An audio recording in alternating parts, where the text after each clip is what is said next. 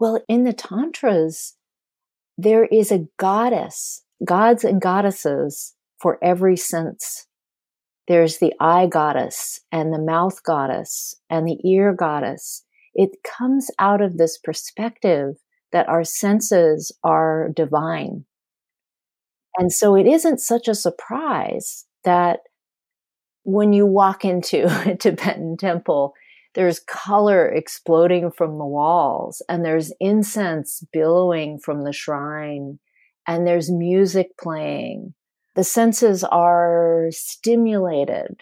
Our senses are the divine doors into wakefulness. Our body is the divine door into wakefulness.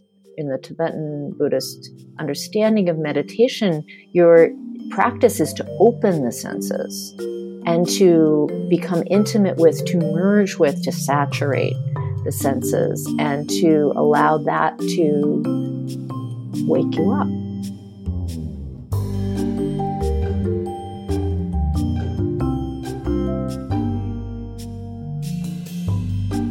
Lama Willa Miller is the founder and spiritual director of Natural Dharma Fellowship in Boston, Massachusetts, and its retreat center, Wonderwell Mountain Refuge in Springfield, New Hampshire. She was authorized as a Dharma teacher and lineage holder in the Kagyu and Nyingma lineages of Tibetan Buddhism after 12 years of monastic training and 2 consecutive 3-year retreats. In 2013, she received a doctorate from Harvard University in religion and was a visiting lecturer in Buddhist ministry at Harvard Divinity School from 2013 to 2017. Her academic interests include Tantra and the Body, Buddhism and Ecology, and Buddhist contemplative care. Her Dharma teachings investigate the body as a door to awakening, natural meditation, or Mahamudra, and heart cultivation, or Lojong. She is the editor, author, and translator, respectively, of 3 books: The Arts of Contemplative Care, Pioneering Voices in Buddhist Chaplaincy and Pastoral Work, Everyday Dharma, 7 Weeks to Finding the Buddha in You, and Essence of Ambrosia, a 17th century collection of meditations by Taranatha. Her articles and translations have appeared in Lion's Roar, Buddha Dharma, the Journal of International Association of Buddhist Studies, the Tibet Journal, and other periodicals. You are listening to Sit, Breathe, Bow, a podcast for practitioners. Each week, leading Buddhist teachers share life experiences and insights to help guide your meditation practice, as well as your life off of the cushion. I'm your host, Ian White-Mahler. This podcast is sponsored by the Quanam Online Sangha, a virtual Zen practice community of the International Quanam School of Zen. Members of the online Sangha meditate together, study with teachers, and participate in workshops and courses to develop their practice. To find out more, visit quanamzenonline.org. Listeners of Sit, Breathe, Bow are eligible for a free month of training using the promo code SITBREATHEBOW, all one word.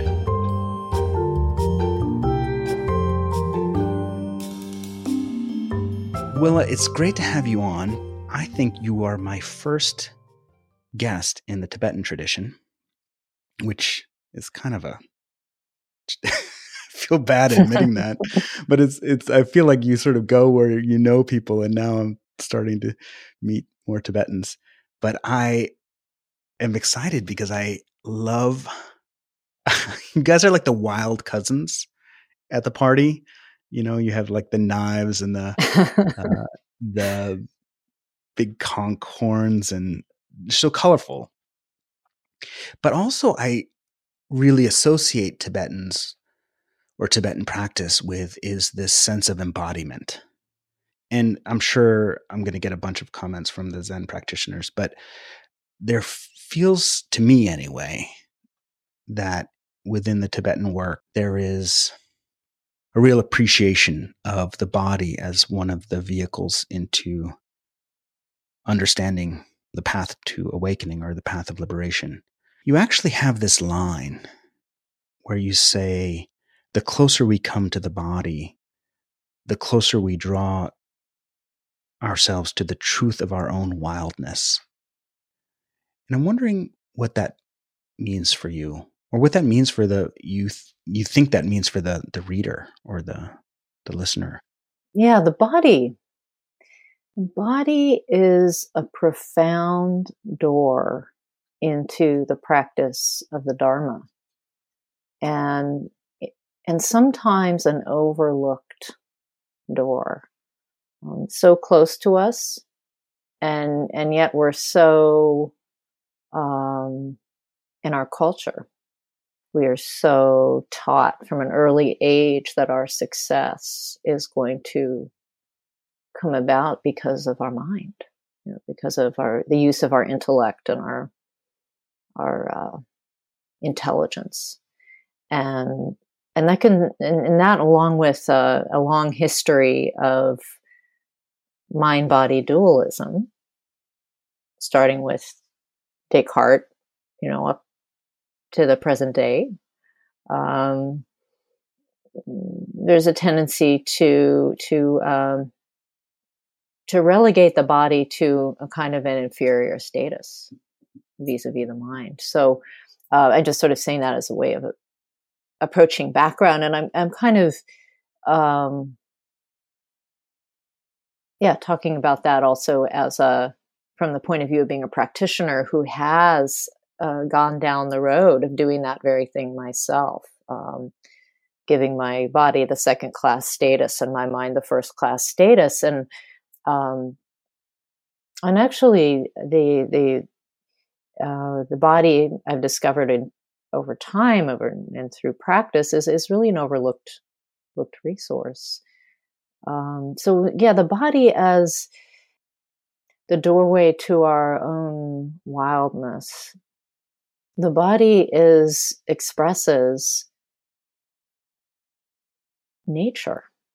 It's we could say we're fundamentally, we're animals. We are wild beings. And yet on top of that, we have this prefrontal cortex that tells us that we are civilized beings. But the truth of the matter is we're so connected to the earth and to one another through the body. So lately I've been thinking a lot about the power of the body to bring us into the present moment. The body is very present, while the mind is running into the past and running into the future. The body is here now. So when I said that about its wildness, I mean the body is our connection to the earth. It's also our connection to each other, because we are all in this category of human or mammal, can help us have greater empathy for each other. I feel like it goes back even farther than Descartes, without wanting to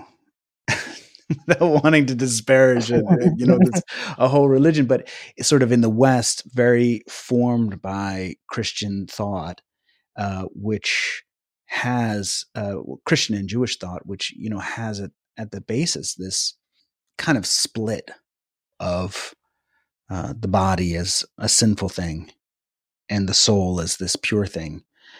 And, I have this entirely unscientific theory about the explosion of yoga as this body awakening, that's happening in our culture right now. Like, why is it happening right now?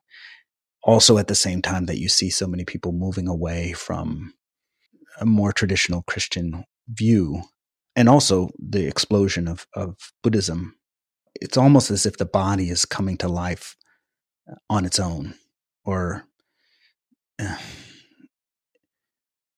it's like returning to a space in the public sphere. It's like we're taking a somatic turn as a culture. It feels I that would way. agree. Mm-hmm.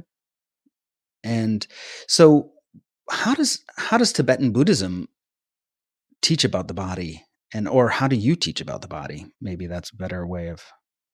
You were noting that you felt like Tibetan Buddhism in particular is a tradition of embodiment, and I think there's some truth to that, and I do think it comes from the textual tradition out of which this wing of Buddhism developed. Tibetan Buddhism's primary texts, or we could say the primary texts of the Vajrayana, are the Tantras.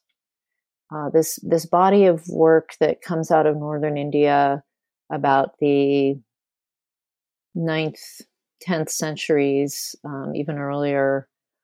This body of texts that essentially uplift the body as the foundation of liberation. And in the Tantras, enlightenment is described as a psychophysical transformation, not as a mental transformation, not even as an existential insight per se, although that's in there, but as a psychophysical change that happens in the core of the body. So that vision of enlightenment, I think, has affected for hundreds of years the Buddhism that developed from those textual sources, as essentially a tradition of change, practicing meditation both from the bottom up and from the top down. So that the bottom up being a training of the body. There are yoga, actual hatha yoga lineages within Tibetan Buddhism that include vigorous movement of the body as a deep spiritual sadhana or a deep spiritual practice, and also from the top down training of the mind. So this idea of kind of entraining the nervous system, entraining the body, working the body, while you're also training and working the mind as an entire path towards awakening. That it's not enough just to sit still and meditate, but we also need to move and bring the meditation into the movement in order to experience the full freedom of our humanness. You've said in other places there's this great wisdom that resides in the body. And it really does feel, at least in the tradition that I'm in, the Zen tradition, that, here we are, we're sort of cutting away, they're very influenced by Taoism, reducing as much as we can until we get to this truth. And if the body is going to be involved in this, it's not so much the dropping away, but sort of the welcoming in of this other thing that just seems to be put away as something that's kind of almost holding us back. So this is also, you were saying that in Christianity, there's this tendency to bifurcate between mind and body. Right. In Buddhism too, right. You can find in text a thread. Well, Shantideva is talking about this corpse and all this stuff, right? Bag of bones. Exactly. You can find this thread of thought within Buddhism, and yet there's also this other thread of thought, and they coexist in these, depending on where you look, right? In the Buddhist tradition, you can find a thread of thought within Buddhism that is body negating. And you can also find threads of thought that are very body affirming. And as practitioners, I think we just look for what we need.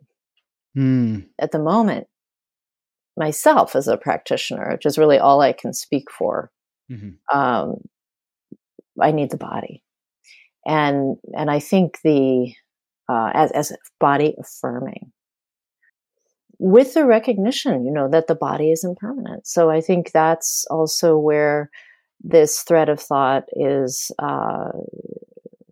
receives some of its leverage, is from this realization that, yes, this is not going to be around forever. But while we're alive, it certainly is around. And so while we're alive, why not use this this powerful vessel to awaken. How do you use the body as a vehicle for awakening? First, the body is so present. Using the body to awaken can be as simple as pausing and dropping from the headspace down into the feeling body. And that sounds simple, but it's easier said than done. Right. To really drop into the body, we have to let go of our enmeshment with all of the thinking and all of the grasping, and just notice, what am I feeling? How am I breathing? What am I sensing with my ears and my eyes? What am I smelling? Coming to our senses is using the body as a path to awakening, because our senses are now, are here and now, and they are utterly awake. So in some of the texts of the Tibetan tradition, there's an expression of body as mandala. Mandala means like a sacred world, that our body is already a sacred world. And the practice of a meditator is to explore that sacred world.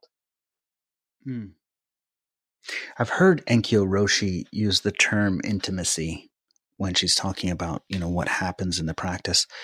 And it really strikes me just listening to you about this dropping into the body, dropping into the senses, dropping into the moment as this really profound intimacy with what is. That's exactly it. That's a good way to put it.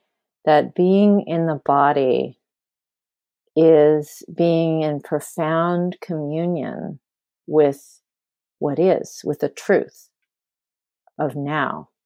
And that alone is enough. We don't need to lay something on top of that. In some ways, what awakening is being graceful with what's happening.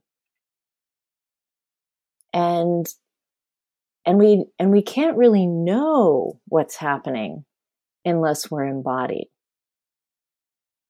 As otherwise we are caught up in the illusion produced by the conceptual mind, and produced by the sense of a separate self.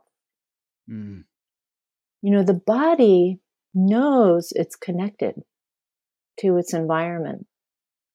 I was once talking to a social science researcher who said that our body is monitoring 24/7. We are monitoring our environment for threat. We're monitoring our environment for resources. Below the conscious mind, our animal body knows it's connected to its environment and knows it's connected to other bodies. And it lives in a web of interdependence. The body is already living in that web. Our mind has the illusion of separateness, that it's me and the other. So coming down, dropping into the body and becoming really, there's a difference between observing a feeling or a sense experience, observing a sense experience, and saturating that sense experience, which is like the difference between being apart from and being one with. So when we're practicing with the body, we're learning to be one with the sensual, intimate. I feel like there's this sensuality to Tibetan practice that, whether real or illusion, from my perspective on this little Zen peak, I'm like, oh God, they have such sensual practice. Well, in the Tantras, there is a goddess, gods and goddesses for every sense. There's the eye goddess and the mouth goddess and the ear goddess. It comes out of this perspective that our senses are divine. And so it isn't such a surprise that when you walk into a Tibetan temple, there's color exploding from the walls, and there's incense billowing from the shrine, and there's music playing, right? And the senses are stimulated. So yes, I think this idea that it's sensual is an extension of this idea of our senses are the divine doors into wakefulness. Our body is the divine door into wakefulness. And so, and in a sacred temple, there's this tendency to stimulate the senses rather than, right? The opposite would be to encourage an inward turning, a closing down of the senses, right? As I think exists in some spiritual traditions for sure. But certainly in the Tibetan Buddhist understanding of meditation, your practice is to open the senses and to become intimate with, to merge with, to saturate the senses, and to allow that to wake you up, to bring you into the present, to help you experience and also to help you experience the joy of being here now. You also said love and compassion are not ideas. They are movements of the heart. They are embodied. And if we are interested in discovering love and compassion, it's this process which is really an unfolding of our deeper being. When I saw that passage by you, I was kind of struck by how much love and compassion exist for me as this idea. And, I I'm like, oh yeah, probably fake, like I pretended from the heart. But there was something about the way that you said it. It's like, no, these are actually things that live within us. And that if we truly want to understand love and compassion, we need to search out for the embodiment of them within us. That's right. That's so true. When I was early on practicing the Dharma, I can remember this one time being in long retreat, and it was my first 3-year retreat, and we were saying all of these prayers. May all sentient beings be free. May all sentient beings, be free of suffering. May they experience happiness. May all sentient beings, have everything they need, right? But there was some disconnect for me. This term, all sentient beings. Who's that? Where's that? Right? Right. It's so big. In my immediate experience, right? Where's the sentient being? Of course, using my imagination and my thought process, I could kind of connect. But then there was this one point in that retreat when, we spent a lot of time in solitude practicing and also saying these prayers for all sentient beings. And this cat began showing itself on our property. And I would just catch these glimpses of this cat. And and the cat was feral. It's a feral cat. So I would just, and because you're in retreat and you spend so much time in solitude, you notice all of these small things because there's just not much sensory stimulation in a retreat. Absolutely. And, I know exactly what you're talking about. Right. You notice the way the water runs down the leaves. Yeah. You notice all these different details because your mind is seeking stimulation So much, yeah. in the way that we do. So I noticed this cat, and then later I went into the woodshed, maybe weeks later, and I started to reach for the wood because we had a wood stove, and it was my turn to bring in the wood.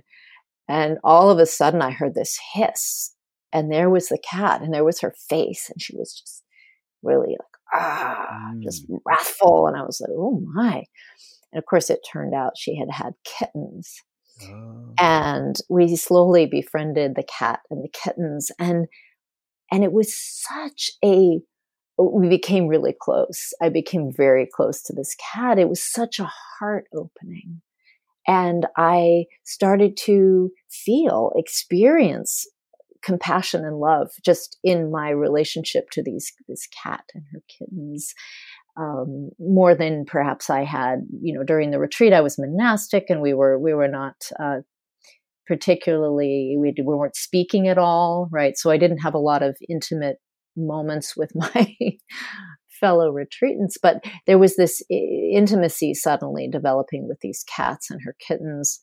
And it so opened my heart. And I thought, this is the feeling here that we should have for all sentient beings. So I think what I'm trying to say is that we need to use our experiences in our life now and in our life in the past, to both remember and to notice when we feel connected, when we feel loving, when we feel warm, when we feel compassionate, and to learn how to live in those moments more often, to re-enliven them with our memory, and to extend them from just, one or two people to more people and more people. But we have to start really where we are and where we're experiencing and feeling love, and then extend from there.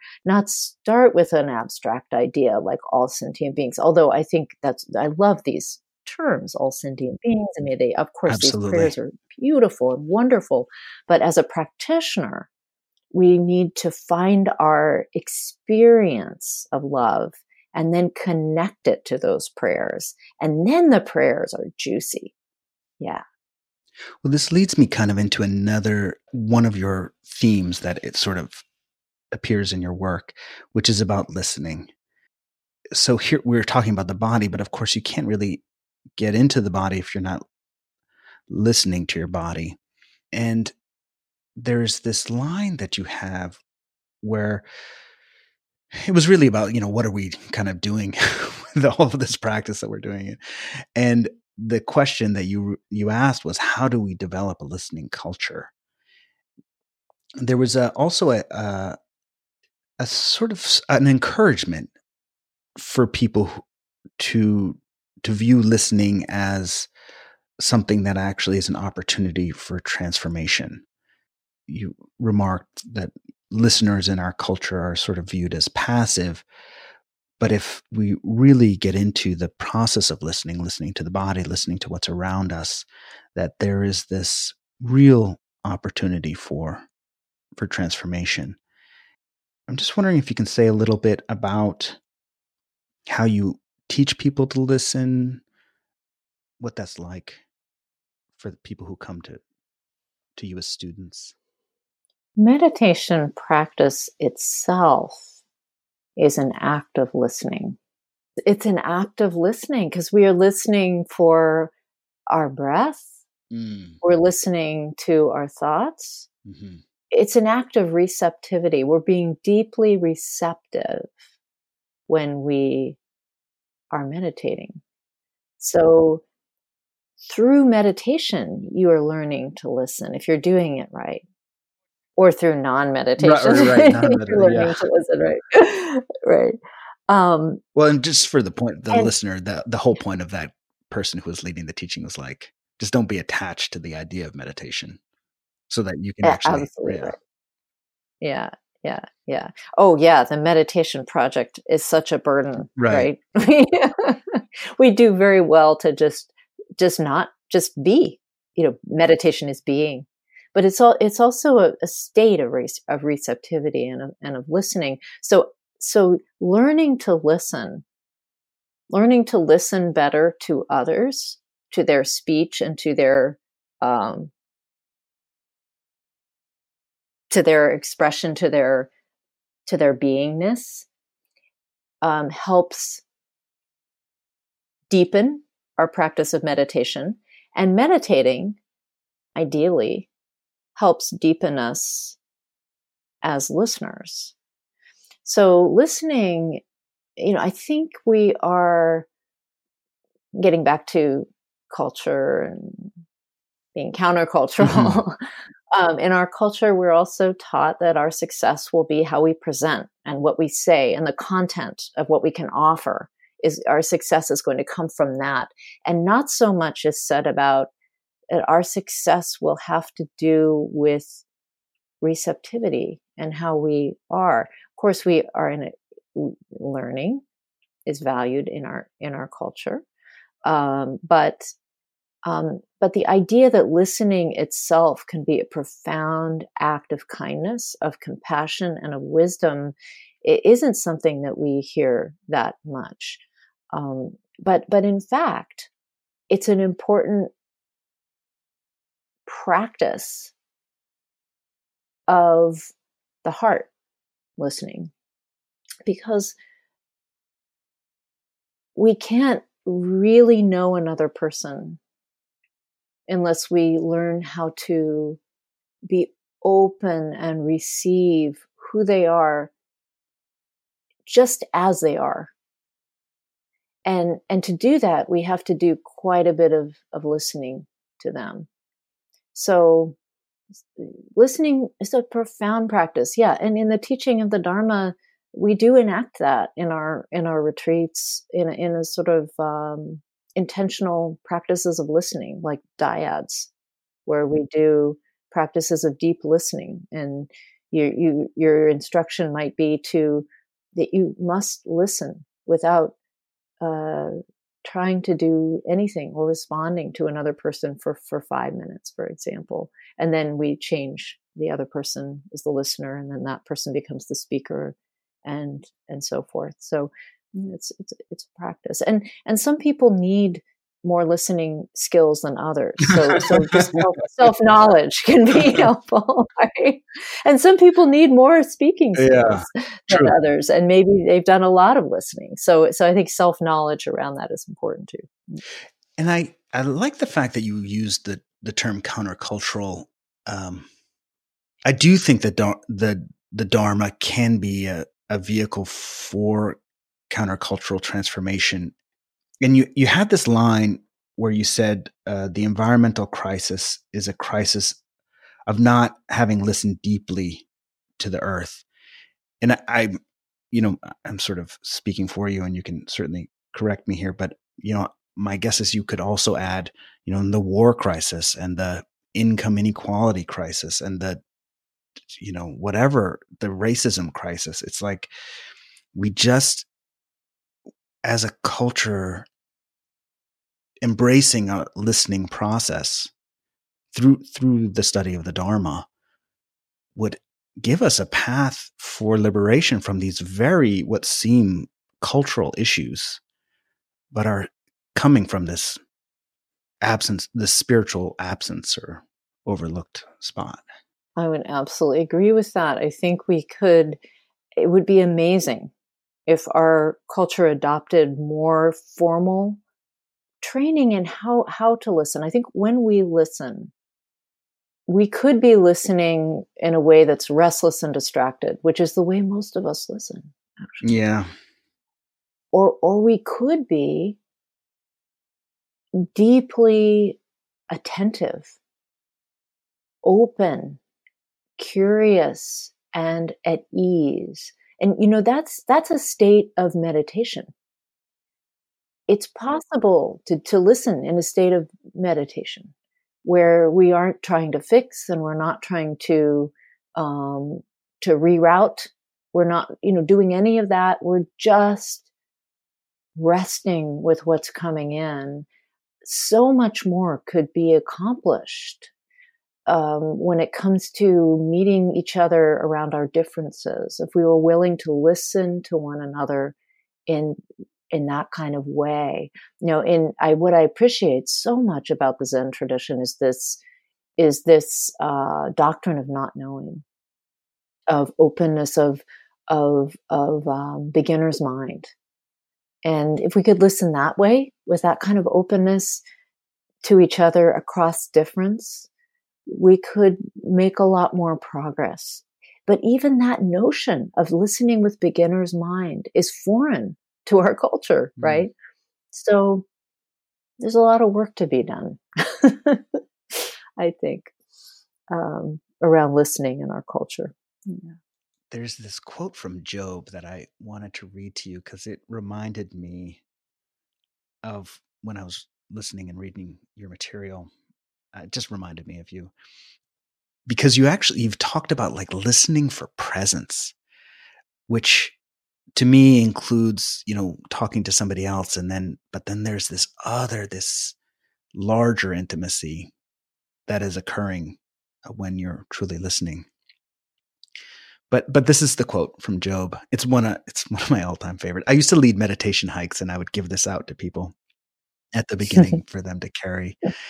And it's from Job 12. And it says, ask the animals and they will teach you, the birds of the air and they will tell you, ask the plants of the earth and they will teach you, and the fish of the sea will declare to you.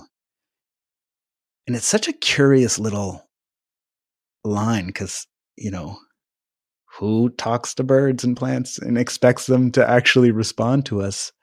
But part of that is we just haven't actually really tried to listen. And I think if we do, there is something for them to say. And there is something for other people to say. And, what would happen if we truly embraced that as part of this practice, of this dharmic practice? That's a beautiful quote. Yeah. I think that part of the crisis that we're facing is that we are suffering from nature deficit disorder. We are disconnected from the natural world. We have for so many years viewed the natural world as a resource to be used for our own benefit. And that is such a violent and limited way of seeing the natural world. These are our sisters and brothers, these birds and insects and animals. They are absolutely us, and we are them. And unless we go to the wilderness and listen, we can't know our sameness. So important. So when I was saying that we haven't listened deeply enough, I meant so literally. We need to get out of our houses and our structures, our man-made places, and into relationship with things that are growing, and with soil, and with animals, and really commune with them so that we know they are us and we are them. And then it's intolerable what we're doing to the planet. It becomes intolerable just through the recognition of our sameness, that by killing or using the earth and its resources without care, it's the same as killing ourselves. And until we make that connection, we're in danger as a planet.